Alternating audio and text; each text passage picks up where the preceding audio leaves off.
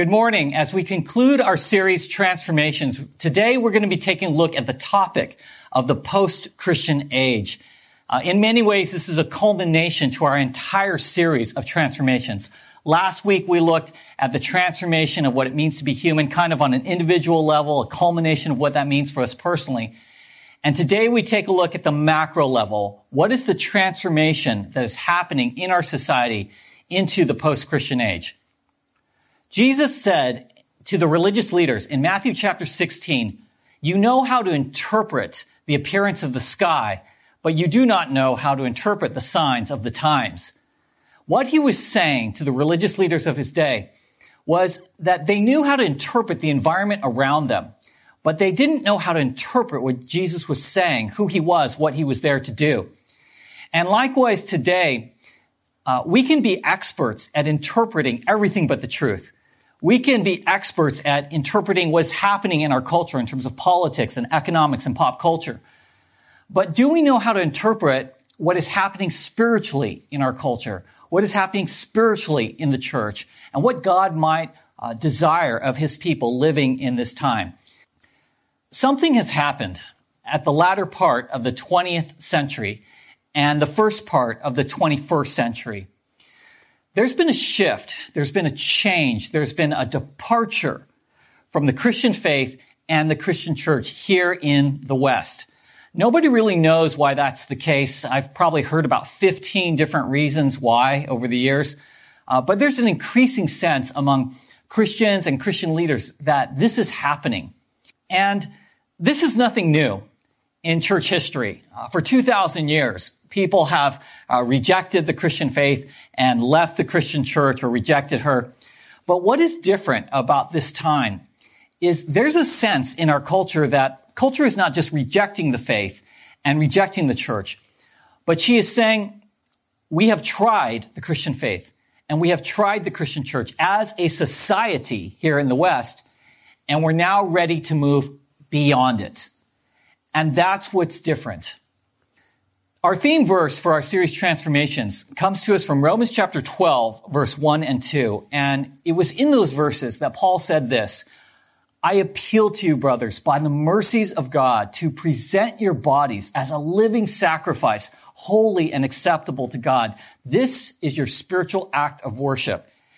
And do not be conformed to this world, but be transformed by the renewing of your mind, so that by testing and discernment, you may be able to find God's will, his good and acceptable and perfect will for your life."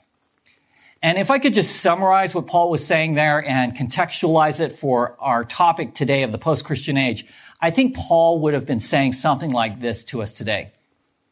Church, you are living in a world that is moving into the post-Christian age. It is hurting.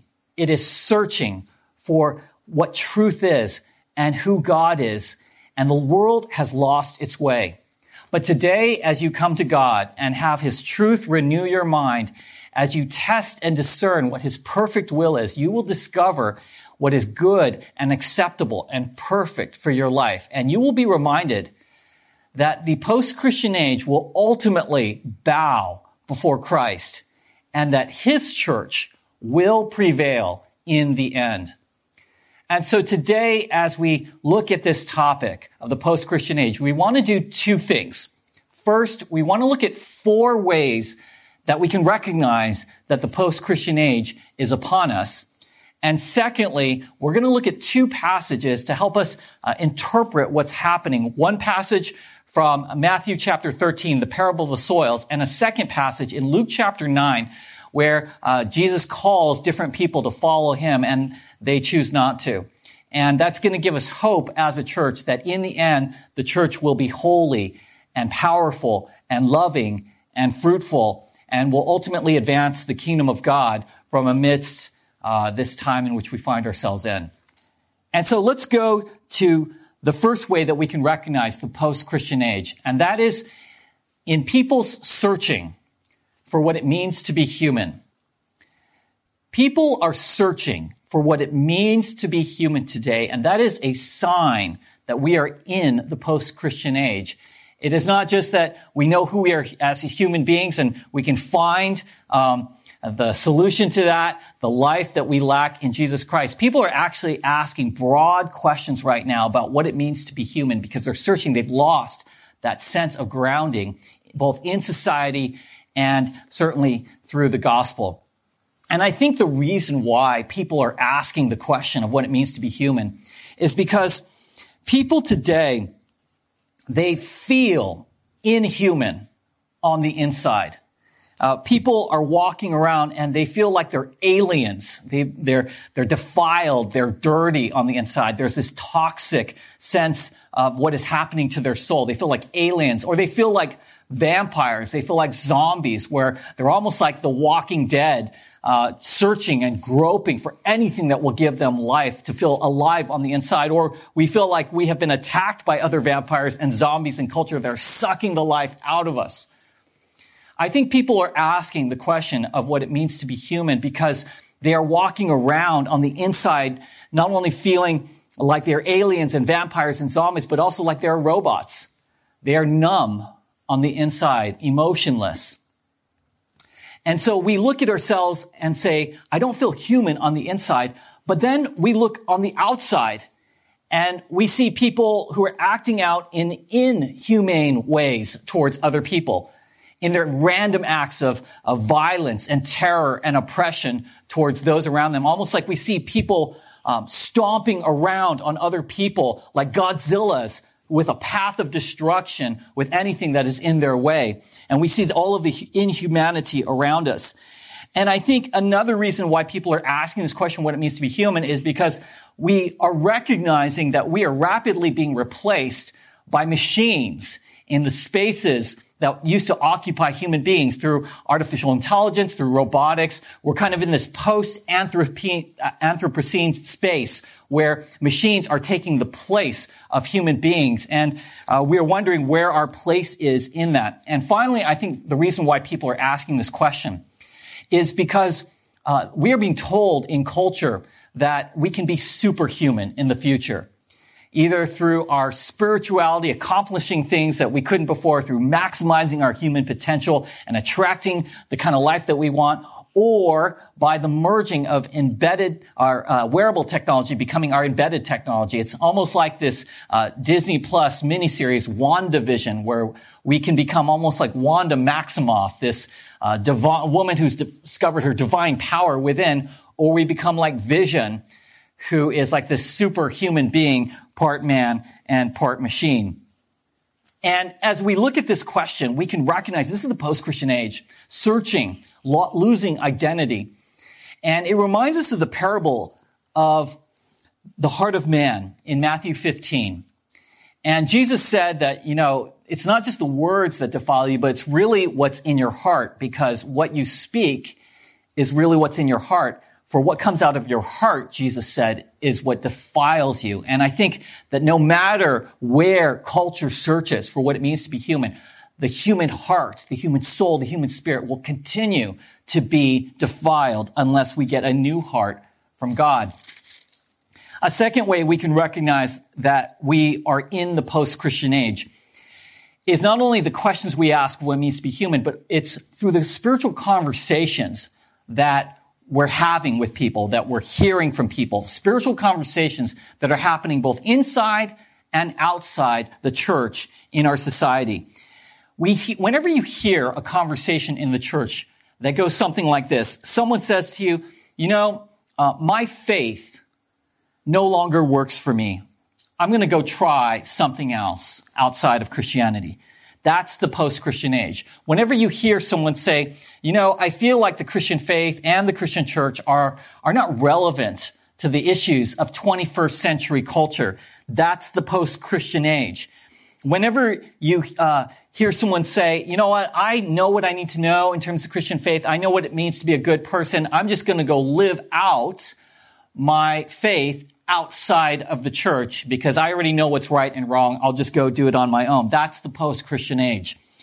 Whenever you see churches that undiscerningly bring elements of Eastern mysticism into their version of their understanding of the Christian faith, almost like we need to meditate and we need to practice our mindfulness and other kinds of Eastern mystic based activities that almost replace the Christian disciplines in terms of connecting you with God. That is the post-Christian age. It's almost like we're saying the spirituality of the West is not enough. We have to integrate some of these Eastern practices from the East. That is the post-Christian age. Whenever you see Christian superstars that we have held up on this pedestal fall from the sky like a falling star and crash and burn, that is the post-Christian age.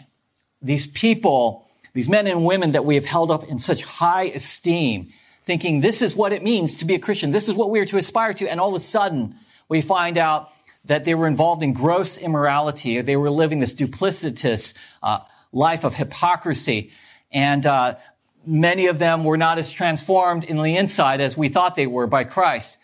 That is the post-Christian age, when you have a sense that those who the church has held up have fallen. And there's a real sense of despair, I think, that gives to Christians. Because we wonder, if they can't make it, if they can't endure to the end and finish the race, what hope is there for the rest of us? And so, very devastating when that happens in the church. And yet it reminds us we're not to place our faith in man, but in God. The post-Christian age is seen through these spiritual conversations inside the church, but it's also seen in the conversations we're having outside the church. Whenever you hear people say things like, I can look at the Christian faith or the Christian church from the outside of it, and I can acknowledge that there's been some good that's been done, and I can acknowledge that, that spirituality helps certain people. But I don't really need that to be good and spiritual. I can be good and spiritual really just on my own. And we have seen this movement, this kind of progression in our understanding as church leaders about where society is at in terms of their rejection of the Christian faith. For a while, we thought they like Jesus. Unbelievers, they like Jesus. They just don't like the church. And so we thought that if the church can just get her act together, put on a show, then people will be attracted because they already like Jesus. We just have to get our act together as God's people. And then we realized that wasn't where it was at. And so then we thought, well, maybe it's the opposite. People like the idea of church. They just don't like the idea of Jesus. And so we would see people saying, I like the idea of fellowship and breaking bread together with other people and getting together and trying to do good, but not necessarily needing Jesus in that. And we kind of have seen that in our society. And today, what we now see is people saying, I don't necessarily like Jesus, or maybe I like him, but I don't need him. And I certainly don't like the church. And so I'm just going to go off and be spiritual and be good, or attempt to be that on my own, outside of Jesus and outside the church. That is the post-Christian age as a society. And it reminds me of this twisted version of the parable of the new wine and new wineskins in Matthew chapter 2. You remember that parable where Jesus says, the kingdom of God, it's like new wine that needs to be put into new wineskins. And you can't put some new wine into old wineskins, because if you do, the old wineskins will burst. And what he was essentially saying is that the old wine and the old wineskins of the law cannot contain the new wine and the new wineskins of the kingdom of God that he was bringing in, the kingdom of grace, the kingdom of truth, the kingdom of the Spirit. And yet today, in the post-Christian age, we almost see this twisted version of that parable where people who are saying, I don't need the church, I can do my spirituality on my own, I'm going to leave the faith. They're almost like they're recreating that parable, saying, this is a new wine, this is a new wineskin, a new type of spirituality that I'm a part of that's really outside of the old wine and old wineskins of Christianity and the church. And so this needs to be put into an entirely different way of looking at things, a new paradigm. And we need to be very careful, because that is a counterfeit new wine. That is a counterfeit new wineskin. A third way we can understand and recognize the post-Christian age is by the movies that we see in pop culture.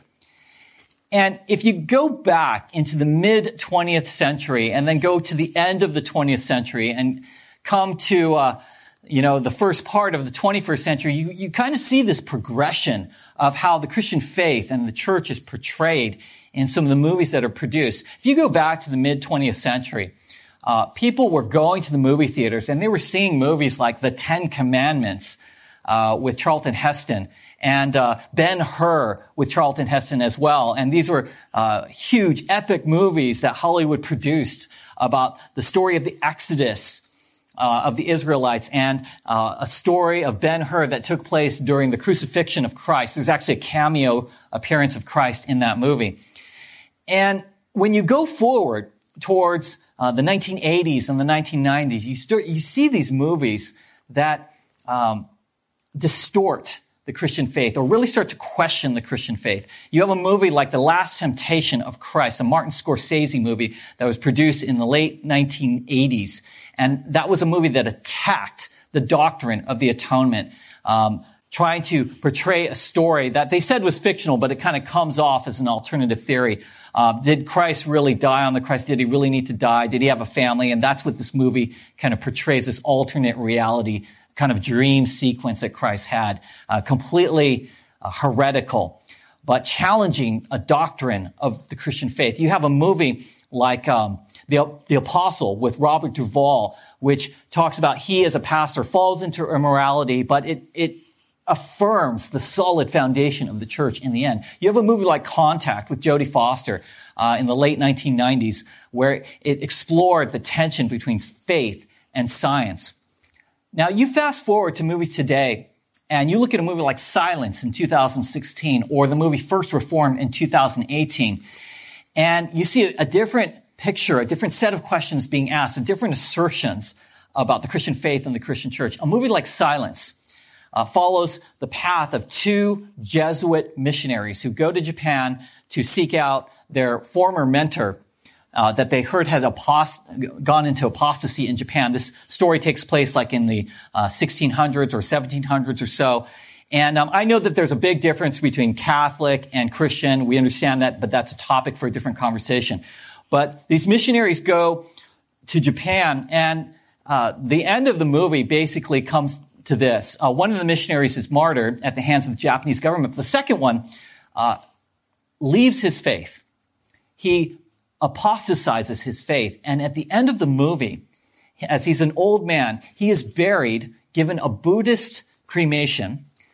He dies an unbeliever, but he holds a cross as he's being cremated. So he dies an atheist, a Buddhist, and a Christian at the same time. Think about the implications of what culture is saying through that. They're saying that, this person who starts as a missionary ends up embracing all three types of belief or unbelief in the end. And that is the message that we see. That is the post-Christian age. You think of a movie like First Reformed, and that's a story of a pastor who finds out that there's a company in his own town that's polluting his town, and he just gets overwhelmed with the idea that the environment is going to collapse. And so at the end of the movie, he becomes a suicide bomber, attempts to blow everyone out, including the CEO of the company that's polluting his town. He fails in the end.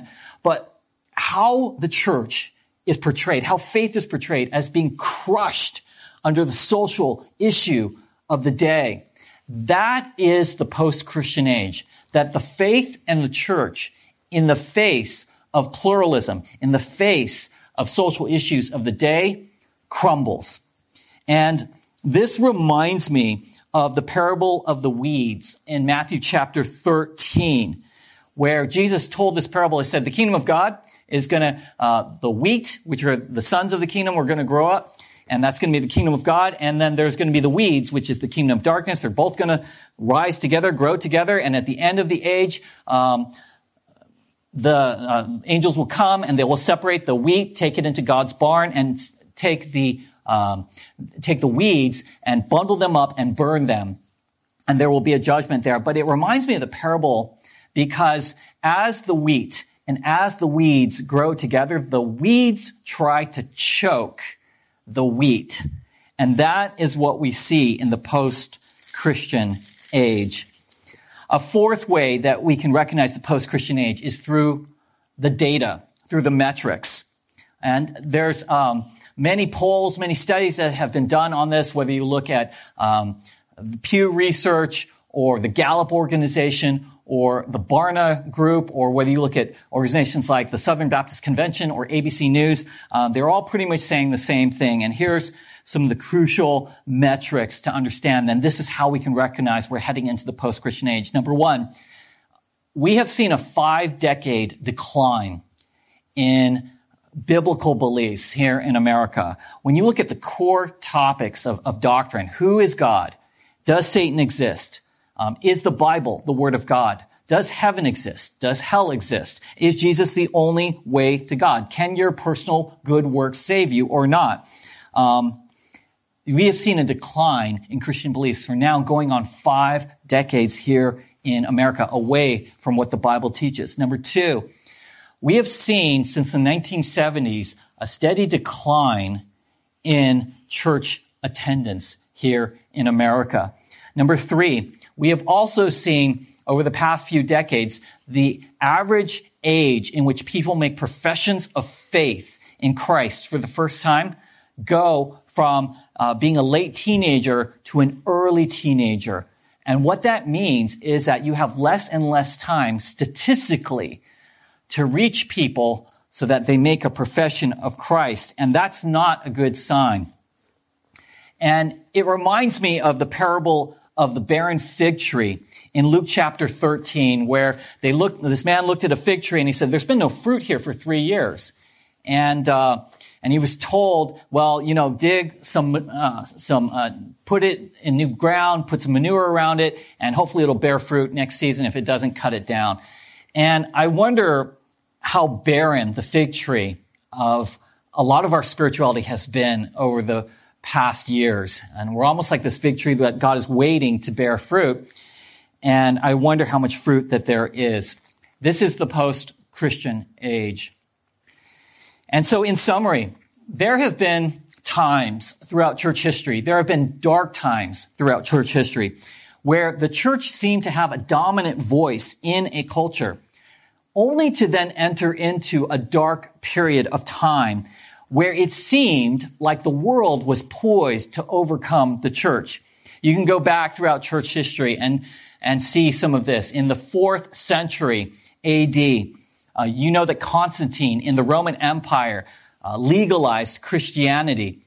But it was a little under 30 years after Constantine that there was another emperor that church history would know as Julian the Apostate. Julian grew up with a church background, but he became an apostate. He rejected his Christian faith when he became emperor, and from 361 to 363, he reversed a lot of the reforms that emperors like Constantine had put in place. He started to allow persecution of Christians. He started to take land away from Christians. He personally would sacrifice to pagan gods.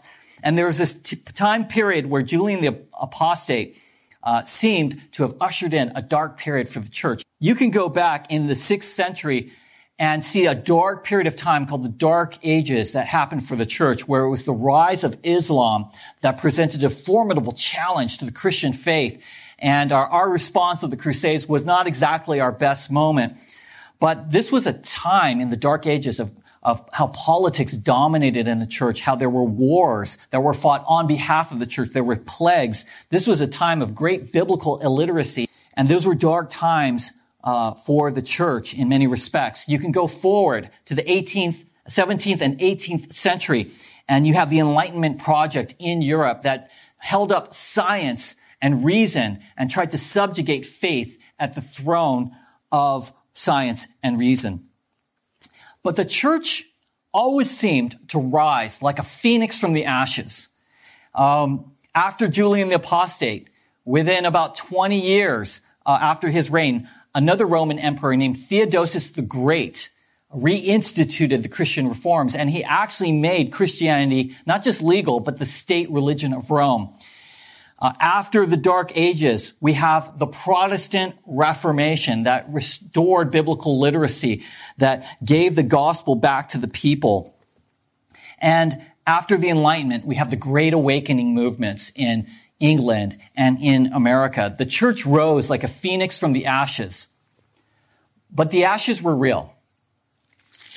And it was a dark time for the church, but it was followed by great hope of what God did anew.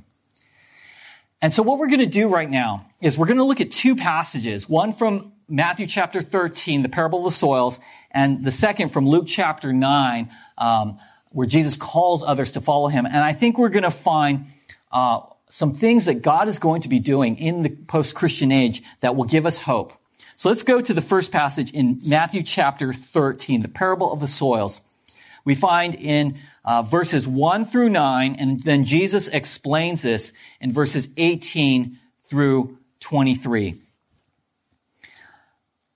That same day, Jesus went out of the house and sat beside the sea, and great crowds gathered about him, so that he got into a boat and sat down, and the whole crowd stood on the beach. And he told them many things in parables, saying, a sower went out to sow, and as he sowed, some seeds fell along the path, and the birds came and devoured them.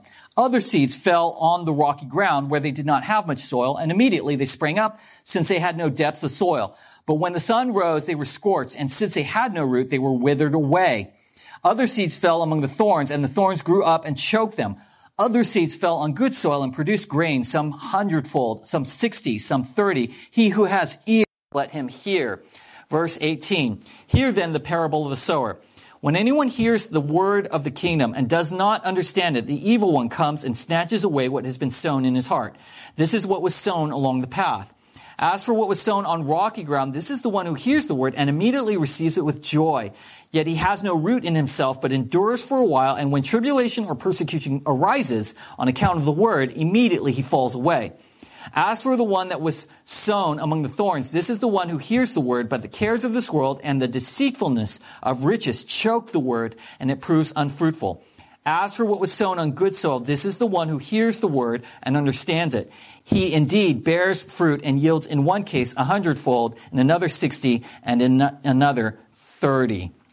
This is the word of the Lord. Jesus told this parable to talk about what would happen, different responses to the word of God, who would believe and who would seem like they believed, but they didn't. In the post-Christian world, Jesus is going to be moving in one direction, and the world is going to be moving in the opposite direction, and that will bring clarity.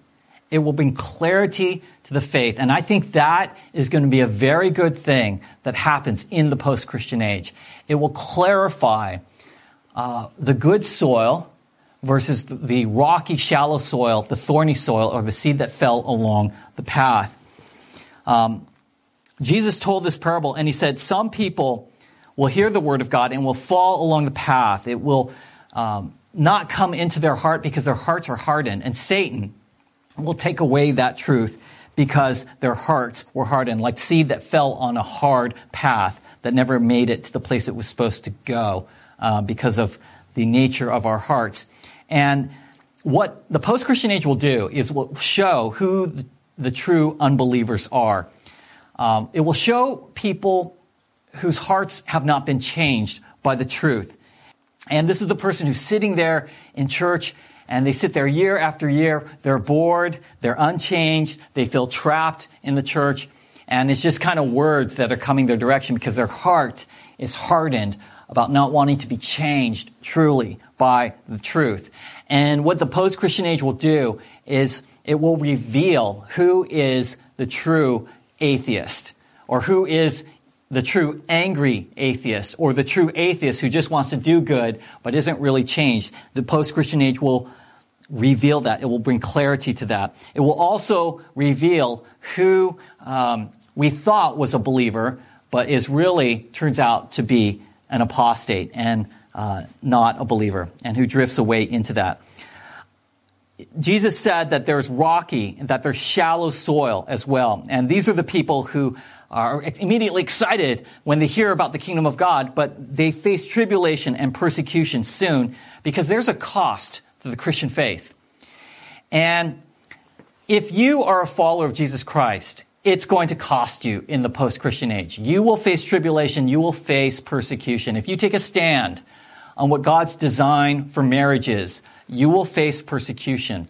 If you take a stand for the sanctity of life, you will face persecution. If you take a stand for God's intention for sexual purity outside of marriage, you will face persecution. I'll tell you how you won't face persecution, though, as a Christian. Whether you're in the workplace or among your family or among your unbelieving friends, you will not be persecuted if you choose to not go along with the evil around you. And your explanation for that is simply, it's just not for me. I have different beliefs, but, you guys make your own choice. It's just not for me. You won't be persecuted for that because in our tolerant culture, people will respect your own choice for your own life. But you will be persecuted if you start to say things like, it's not just for me, what's happening around me, but I want to tell you that what is happening here, or maybe even what you guys are involved in, is wrong. It's sin. It's against God's intention and his commands. And you need to turn from that. You need to ask for God's forgiveness. And you need to throw yourself to the Lord Jesus Christ for your own salvation and to submit to him as Lord. If you say that, you will be persecuted. There's a difference between just saying, this is what I believe, but go ahead and make your own choice, versus saying, no, this is what the truth is, and we need to expose the works of darkness, as Paul says to the Ephesian church.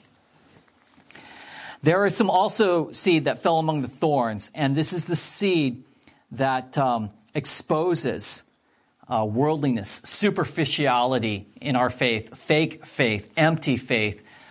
This is the seed that fell among the thorns, Jesus says, and the thorns were the cares of this world and the deceitfulness of riches. And sometimes you can meet Christians that seem really joyful and seem to be authentic in their faith, but the minute they have to give up the idol of money, the minute they have to give up the pleasures of this world and sacrifice that, is when they actually leave the faith. And what the post-Christian age will do is it will expose who among us had more of a consumer type faith. Who was really here at church simply to get what they could get, to have people serve them, and to really serve their worldly idols, versus to have their hearts transformed by the gospel. The post-Christian age will clarify the thorns in people's hearts and force a choice. And the last soil is the soil, the good soil. These are the true believers that the Word of God changed, and it revealed that they produced a crop 100-fold, 60 and 30-fold. And so this is very good, because as Jesus moves one direction and the world moves another direction in the post-Christian age, it will force clarity. It will bring clarity to who is truly a believer or not. And I think this will be good for the church, because what it will do, it will purify the church. It will prune the church so that the church can be more holy, more loving, more powerful in advancing the kingdom of God through this. And so we need clarity. Sometimes the most dangerous place you can be in the Christian faith is kind of in the middle and unclear about your faith and if you're truly a believer or not, or even just hiding behind what you are showing people as authentic faith if it's not. And clarity will come through the post-Christian age. In Luke chapter 9, and this is the second passage I think will help us, because as Jesus moves in one direction, the world moves in the opposite. We're all going to have to choose who we follow.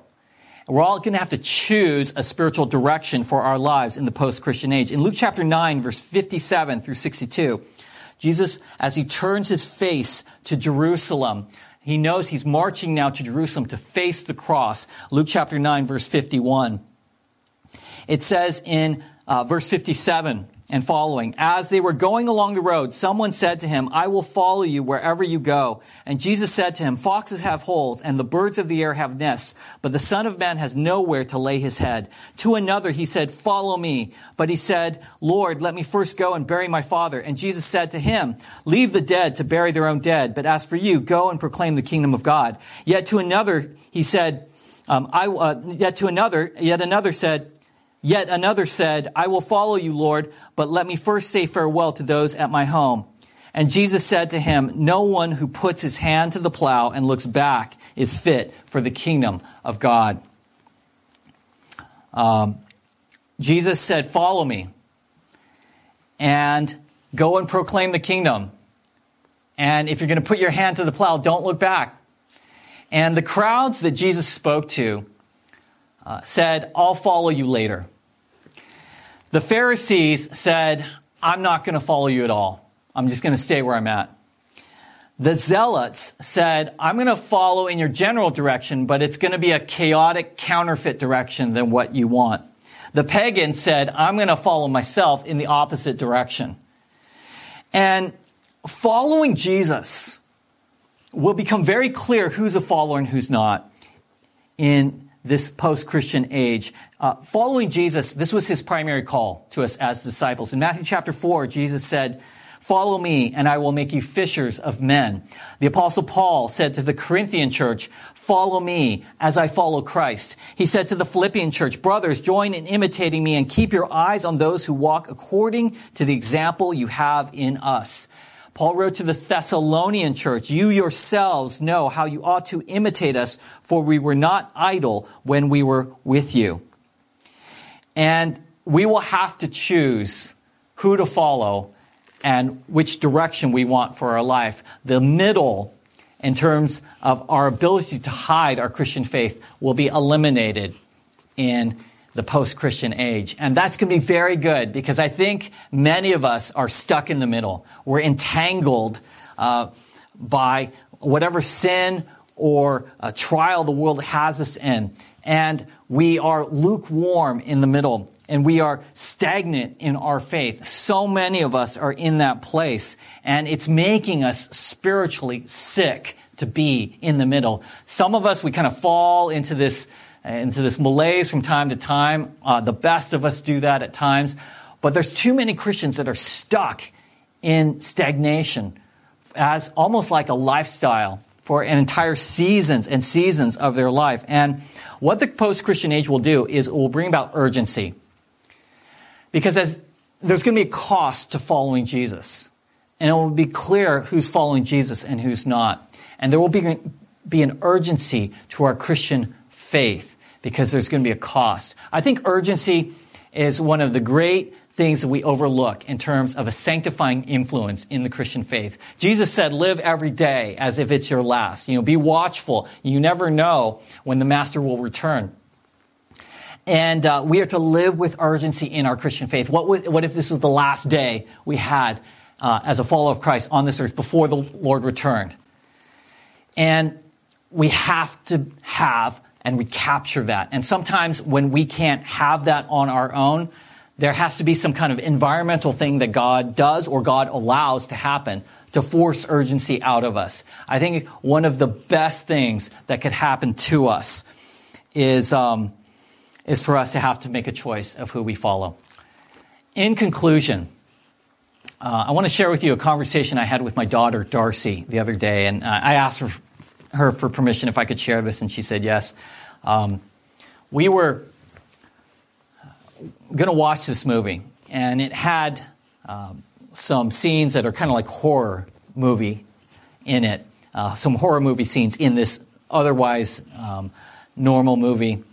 And I felt okay about her watching the other parts of the movie, but then there's this other scenes that I was like, you really shouldn't watch these parts of it. It's really terrible and ugly and horrific, and I don't want those images put in your mind. And she just kept coming at me and saying, oh, but I want to watch it. I'm strong enough. I'm okay and stuff. And she's 13 years old. And I just knew this would not be good for her because really these images are demonic at the core. And I don't even watch those images in that movie. And so finally she kept asking me, and I just turned to her and said, okay, fine. Have it your way. Why don't we watch this together? And then you'll take responsibility for those images in your mind. And if you get nightmares, you get nightmares. And you're going to take responsibility for allowing darkness through your eyes to darken your spirit. Matthew chapter 6, the eyes are the lamp of the body. We allow light or darkness in. And I said, let's just, if you want that, that's fine. I'm not going to stop you. Have it your way. And she immediately came back to me and she said, I don't think I want to do it now. Because the minute you allow me to do it, I don't think I want to do it because that's kind of scary to me. Because now I take full responsibility and you're actually saying it in a way where I know what the answer is going to be in terms of if I allow myself to do this and what's going to happen to me. And I said, you know what, that's very wise of you, Darcy. Because sometimes when the covering and the safety and the protection is taken away, we see clearly. And we have to make choices. And sometimes that just wakes us up out of our slumber. I think that the post-Christian age, for some of us, could be the very best thing that happens to the church. In this respect, it will prune the church. It will clarify who is really a follower of Jesus Christ, because the cost will be so high to be a follower. And it will wake us up, because when we realize that God is in some ways removing his hand of restraining grace on our society and allowing us and our own sin nature to run free in a fallen world, that's going to wake some people up to realize, you know what, I see clearly now the choice between life and death. And some people will continue on in death. But I think for many people, they will say, no, I'm reminded of where true life is. I'm reminded that my life comes to me from Christ and as Savior from my sin, as Savior from God's judgment and eternal damnation. And as Lord, I need to submit to him as the one who created everything and who owns everything and who commands me to turn from my sin and to embrace him, and so that I might find life here in this world and in eternity. Jesus is the way, the truth, and the life. No one comes to the Father except through him, he said in John chapter 14, verse 6. And I think the post-Christian age will make us realize that. Have you done that? Have you given your life to Jesus Christ? This is the end of our series, Transformations. And if you have not done that, I urge you to give your life to Christ. You will have to choose one way or the other. And the Bible says that in the end, every knee will bow and every tongue will confess that Jesus is Lord, Philippians chapter 2. And so why not do that today? Why not give your life to Christ? Why not ask for his forgiveness and throw yourself upon him and say, Lord, I trust you as my Savior. I confess you as Lord. I believe you have risen from the dead. And so come into my life. I want to be one of your followers. I want to have life, the life that you can give to me both now and in eternity. And the Lord will do that. If you confess that Jesus is Lord and believe in your heart that he has risen from the dead, Paul says in Romans 10, you will be saved. And so let's take great hope, church, that the Lord is at work and he's going to use the time in which we live in to sanctify the church, to bring new life into the church. The road ahead will not be easy.